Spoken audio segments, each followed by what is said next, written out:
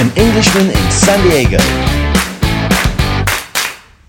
At the ICE International Comic Expo 2018.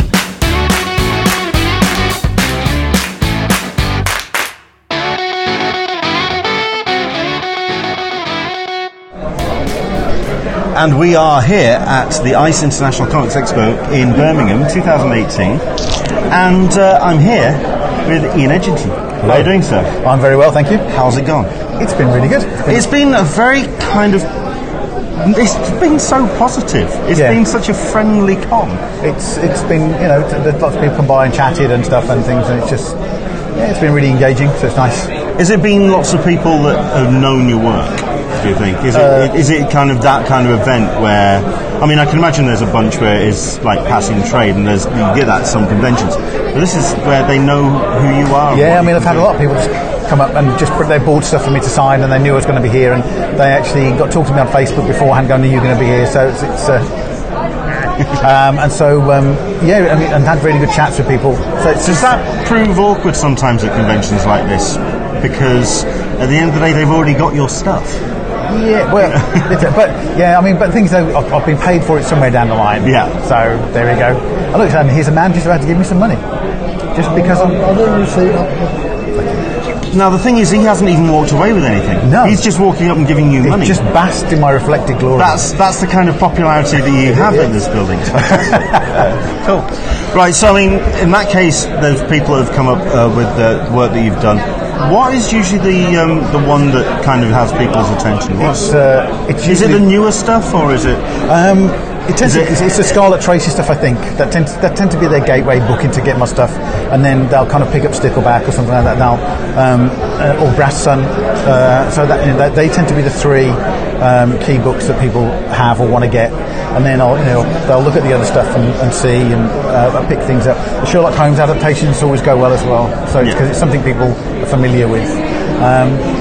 It's finding that gateway, isn't it? Yeah, definitely. And the Scarlet Tracy's books have definitely been a big help up with that. You know, it's people know War of the Worlds and they go, aha, and we've done a sequel, we've done a number of sequels. Yeah. And so and people's response has been good. So cool. And 2000 AD fans, no doubt, out of the woodwork. Yeah, which is nice. Because that is definitely a consistency. Yeah, it's great. People bring the actual progs to sign as well, so that's fine. So that's good. Cool. I'd like to very much talk to you about Brass Sun. Yes. Because I'm a fan of your work, but that is for me my favourite book that you've done. It's just a stunning piece of work. As various reviews I've written about it have been effusive over the years. But I actually, we were talking about this earlier, about how people and how I myself take in Brass Sun, because I prefer it as the collected volume, because it works really well as a long read that you can sit down and really find kind of yourself. We purposefully did it as like a piece of long form, because 2000 AD, it's designed to be episodic and things and so on. But I said, well, we want to do something that is just going to be read as that big thing, and some people have not really taken to that idea. But as you say, when they've actually read it as the book, in total, they really they get more, obviously a lot more out of it. But I went to see your panel today, and you were talking about how with the differences between long form and the kind of anthology, that short hit. In that case, when you were putting the book together, were you putting it together? You say you were writing it as a long form, but then you have to kind of work towards that anthology structure. It's because it's going to be broken down into three hardcovers, which will follow Ren across her life, kind of thing. So each is kind of like a roughish kind of arc, and so I know roughly where I'm going to go. I know where it's going to end, so it's just filling in the middle. Okay. And some things do change en route, because you kind of go, oh, it's better if you do it that way or this way. Because we in the last series we jumped about 10 years, and so that kind of jarred some people a little bit. But I just thought, why can't you do that? Why? And so it's just one of telling like a bigger story. it's an experiment, and I think on the whole, hopefully, it's working. People like it. How has been the second volume received so far? Because, like I say, I'm waiting on the collected volume. I've been a bad fan. No. Sometimes I'll just stack up my prods and read them all in a big 20-issue chunk or whatever. It's some people have been a bit thrown by the fact we did a big time jump, but it's just, I think, when they actually see it in context in the second book, and then see it in context of the second and first book, and then it'll be in context of the first, second, and third book. It'll all kind of they'll get more out of the first book when the third book comes out as well, because there'll be like things that are referenced in the third book that walk back to the first book. So it's been kind of like an experiment. So, for people who are listening to this who aren't aware of what Brass Sun is all about, the first hard volume is The Wheel of Worlds, and it tells the story of a very stylized universe, which is based around this universe that is on a clockwork construction. Yeah, it's an orrery. It's like a clockwork model of the solar system, except it's full size. Yeah. Because I was doing some research for another story, and I wanted to find some pictures, and I saw some. I thought, there's a story in this in itself, and the idea was it's a full size clockwork solar system. It's winding down. The outer worlds are starting to ice over, and this girl is being given some clues as to where to find the key to restart the sun. And so that's kind of the basic of her adventure, but we get some more involved as time goes on. There's more stuff behind the scenes, and there's the character who built the orrery, the blind watchmaker kind of thing, this kind of semi-alien godlike deity kind of thing who manifests as Kurt Vonnegut. So we have all like little interesting asides and things in there. So it's like a coming of age thing. Ren, the protagonist, she's early teens, if that, and we follow her through as she matures, and is up against insurmountable odds, and often doesn't triumph, but then still bounces back. And I think that's for me the great charm of the book, that she isn't your, what's the term? Is it Mary Sue, the one that kind of like knows everything and kind of will just. She will have the right answer. She has that to hand. She does stumble and fall, and she also, when she does stumble and fall, she does it with people who are either there to pick her up or to make sure that she continues to stumble and fall. But there's this constant momentum. Yeah. At which point then you have the time jump then. So how does that fit in? Where do we pick up the story with Volume 2? Without giving away too much, obviously, because we are in the middle of that run. She's basically living on almost like on a desert planet, on a desert island, on a small planet, and she's shut herself off. Something traumatic has happened in her life. In those intervening years, and we piece it together, and she doesn't want to be involved. She's decided, screw it, let everything die.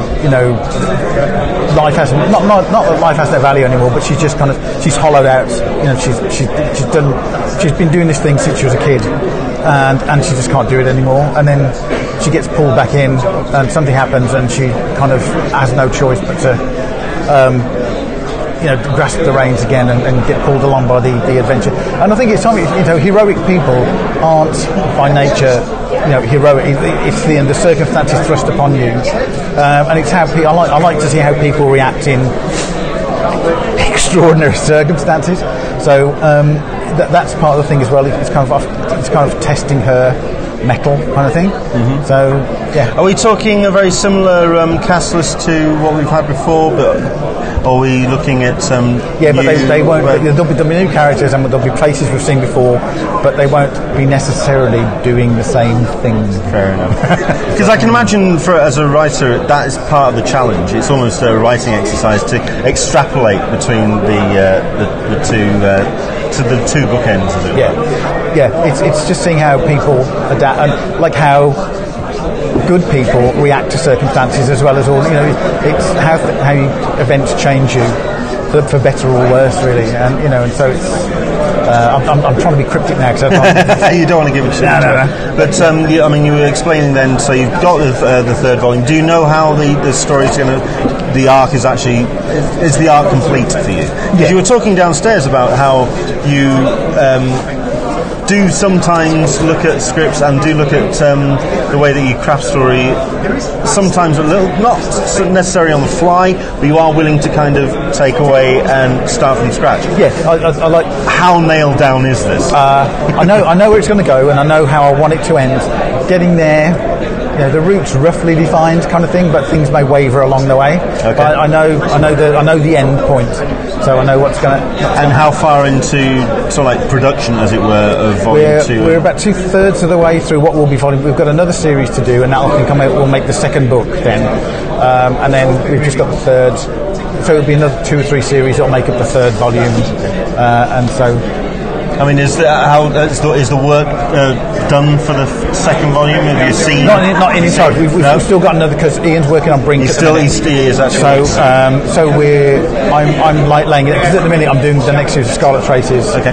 Well, yeah, that was going to be my next question, because obviously with that in production, then what have you got else on your plate? There's another series of Scarlet Traces where we pick up with a big Martian invasion of the Earth this time, not just the UK kind of thing. So and that's called Homefront, and that's going to be. I want to tell something on like a personal level, like so people on the streets, and it's some characters we've seen before. That's very similar to the H.G. Wells approach to the original book. Now, taking those kind of on the ground, boots on the ground kind of stories. But we'll see like Aaron's family, the Venusian. We'll see him, and then we'll meet Charlotte Hemming again, who's the heroine from Great Game, and she's like in her 60s now. I think so. We pick up various characters that we've seen before and how they survive or what happens. So I'm doing that, and there's more Kingmaker with Mr. Gallagher. Wow, which is good. And after we've done Scarlet Traces, Disraeli, Matt Brooker, and I, we're going to get back to Stickleback, because we've left it fallow for quite a long time, and we've kind of got time to revive. Yeah, itching to get back to, because we need to do one more story, and then that's another trade's worth. So we want to kind of get that moving as well. Sounds like you got yourself a nice little lump on your plate. It sounds good. It sounds like you're busy. And we're doing Fiends of the Eastern Front with 1812 with Dave Taylor, and Fiends of the Western Front with Tina Trevelyan. And your Big Finish stuff. And doing another series with Iron Maiden. Wow. So keeping busy. And in the meantime, I will try to eat and sleep and desperately try and keep everything in your head and put it together. So that's what we like to hear. No worries. Thank you very much indeed for your time. Thank you. Cheers, matey. Thank you. What's he got? Seth, stop being a pain.